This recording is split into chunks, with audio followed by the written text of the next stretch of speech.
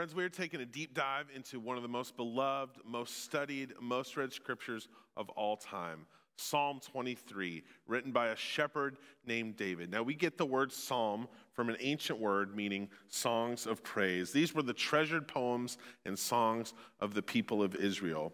And we're looking at what it means to consider God as our shepherd, and that when we follow this good shepherd, that'll affect our desires or what we want. And last week we talked about following God, our good shepherd, and being on the move, and that God doesn't promise us permanence, but he does promise us peace. This week we'll be looking in a closer way as to what it means to follow the shepherd, and that he provides all of this for his name's sake. My dad's side of the family is from rural northeast Missouri.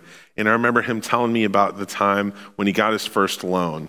And so he went in and talked with the banker there in Edina and explained what he was hoping to do. He didn't have credit or anything like that. He wasn't even 20 years old. And so the banker sat and listened to him, and he made the loan, not because of what my dad did or didn't have on the application, but because this banker knew my dad's family. He knew the must-own name. Right? That's one of the advantages of living in a small community. You can have this kind of knowledge or communal feel. My grandma and grandpa, my dad's mom and dad, had owned the grocery store and the butcher shop in Edina forever. And so this banker trusted that my dad wouldn't skip out on the loan, again, not because of my dad being special, but because he knew that my dad wouldn't skip out on it and tarnish the family name. This banker had trust in my dad's name. The pride we take in our name, in our reputation, it matters. And this may seem like an old-fashioned idea in a society that kind of views any attention as good attention. It's also easier than ever to make a very public mistake very quickly with the gift and curse of technology. I have actually thanked God that all of this social media stuff wasn't around when I was in high school. I mean, because you could just pop off and it's there forever. So 2020 seniors, I salute you for living in a world where your thoughts as an 18-year-old are forever preserved online. Good luck. Over and over in the Bible, we read about the sacred honor of God's name. This is something we pray every time we say the Lord's Prayer. Hallowed be thy name. In the 23rd Psalm, we'll learn that all of the things the shepherd does for the flock, everything he provides is for his name's sake. And so what I hope we'll discover today is that God restores us so that we can represent him. Well, let's get into it. Psalm 23, 1 through 3. I'll catch you up on the last 2 weeks. If you've missed those, I'd encourage you to check that out online. So we'll read verses 1 and 2 and also verse 3. It's not going to take long, right? The Lord is my shepherd. I lack nothing. He makes me lie down in green pastures. He leads me beside quiet waters. So those were the last 2 weeks. And now this week. He refreshes my soul. He guides me along the right paths for his name's sake. Now, did you notice something? When verse 3 starts, it's, in my view, really a continuation of verse 2. Right? Our modern punctuation indicates that, and so does kind of the logical flow of thought when you read the passage. This is one of the nuances of studying the Bible.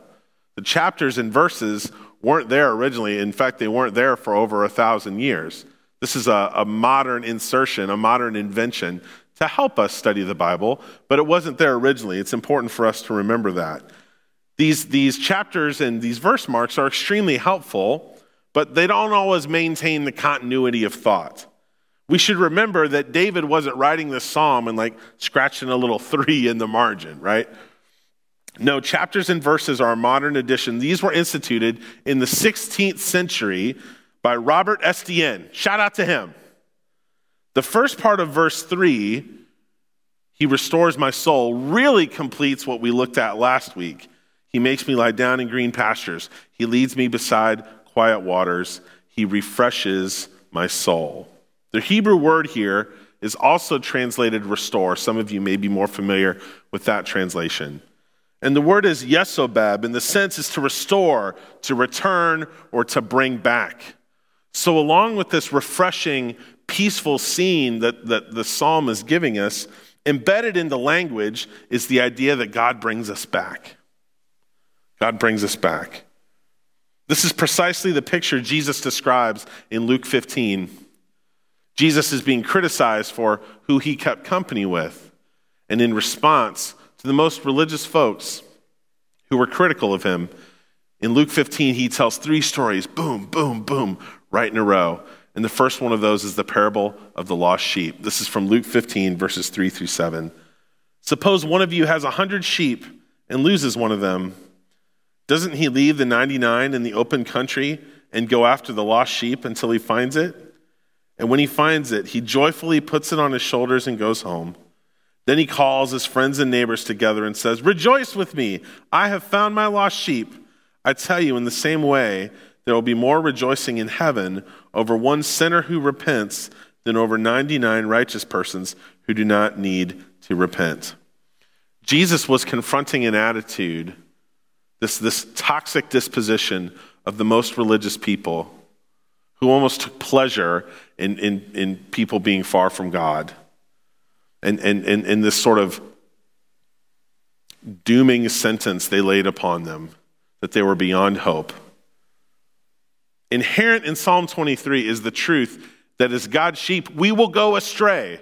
And so it's good news for us that God is in the business of bringing us back. We will leave the safety and security of the flock at some point. But it's part of the duty of the Good Shepherd to restore us, to bring us back. And so how exactly does God do that? He guides me along the right paths. Last week we talked about the shepherd leading the flock from pasture to pasture and to different locations where they could rest and lie down and be well fed and well watered. This meant that the sheep in his flock were on the move. A good shepherd would know the land. They would know the terrain, especially the dangerous parts. They wouldn't just let sheep run around willy-nilly. No. They had a very specific path they wanted them to go on. This is a picture of Nahel Paret in what would be what would be ancient Judea. What do you notice? Well-worn paths. The shepherd would lead the flock at a certain slope and angle to make sure the sheep didn't tumble down the hill or fall off a cliff and injure themselves. Here's another picture of an arid setting where the shepherd supervises the movement of the sheep. So as sheep, they follow the shepherd, and as they follow one another, they make these paths into the landscape. I just love that image. Now, the Hebrew word we read that's translated into English right is tzedek, and that means what is accurate or correct and honest. But beyond just describing behavior, the root word of tzedek is also used other places in the Old Testament to reflect the standard of right relationship we have between God and people. So it's not just about following the rules. Following the shepherd on the path doesn't just mean strict obedience or else. It does involve that, but it's also about the right sense of relationship between God and people. And it's important for us to remember all of this being put on the right path, is for our benefit as sheep. A lot of us don't like being told what to do. We'd rather make our own choices. We would rather go our own way. Jesus spoke about what is best for us and which path we will choose. In Matthew 7, he says this, "Enter through the narrow gate, for wide is the gate and broad is the road that leads to destruction, and many enter through it. But small is the gate and narrow the road that leads to life, and only a few find it."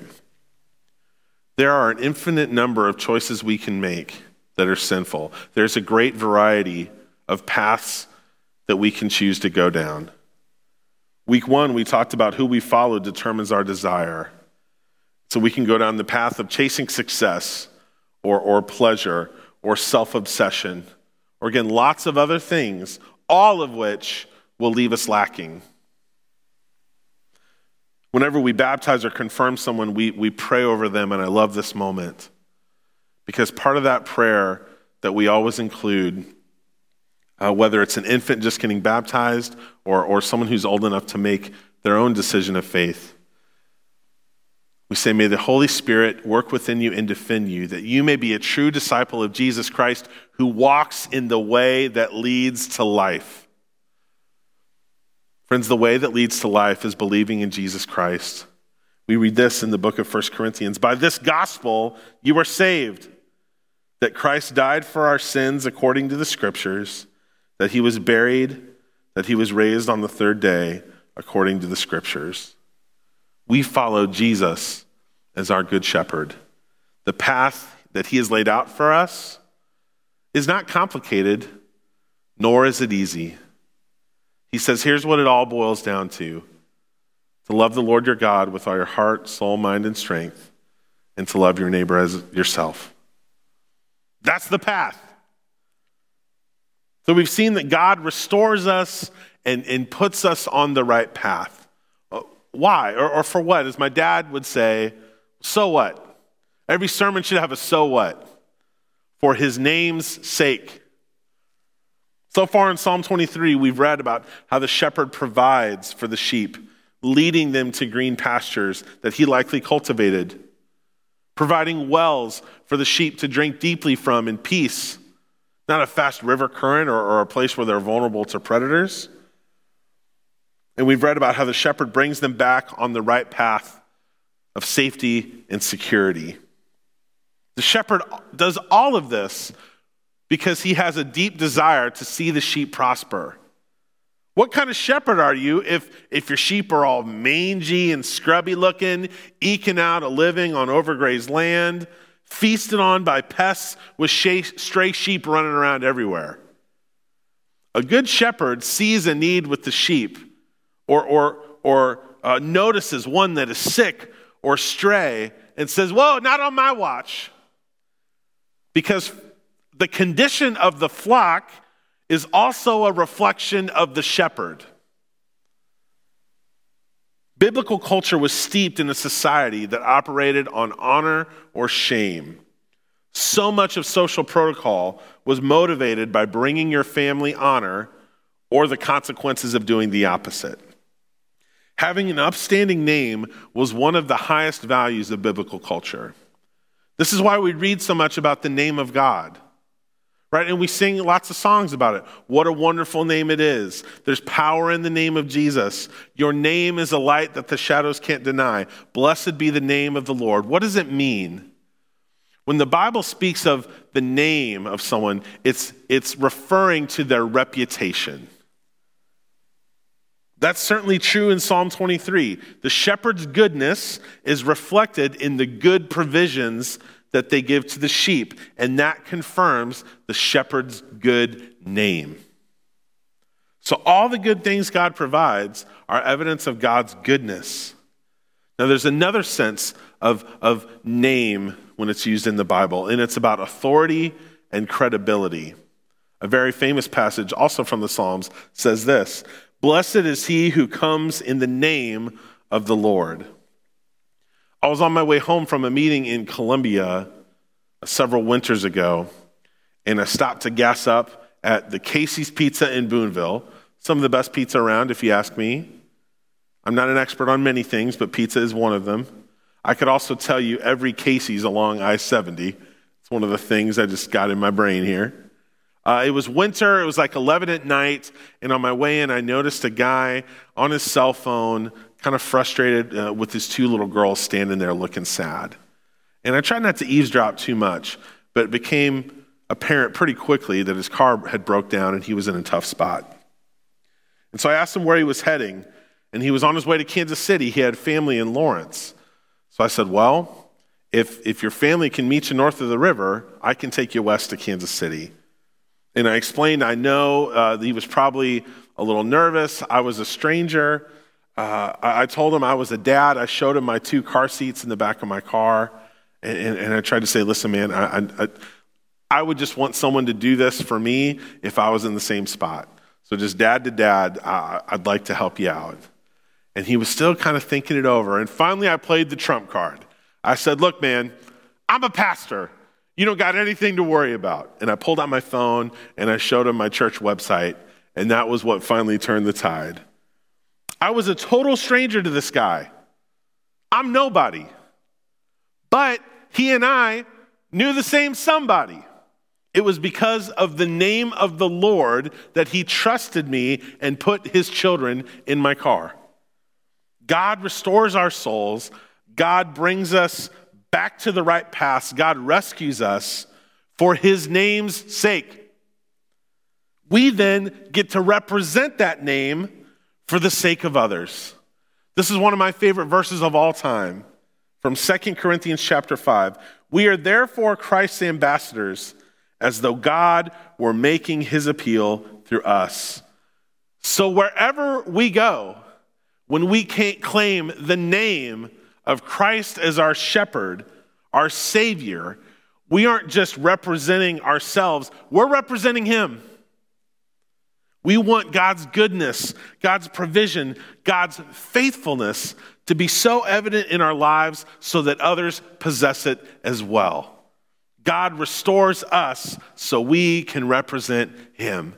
And everybody said, amen. Let's pray. God, thank you so much for the chance to be together in worship. Thank you for these precious words of Psalm 23, where we're reminded that you long to care for us as a shepherd looks after their flock. God, we admit before you in this moment that we, like sheep, have gone astray, that many times we would prefer to choose our own way, that we stray from your path often, that we do not love you or our neighbor.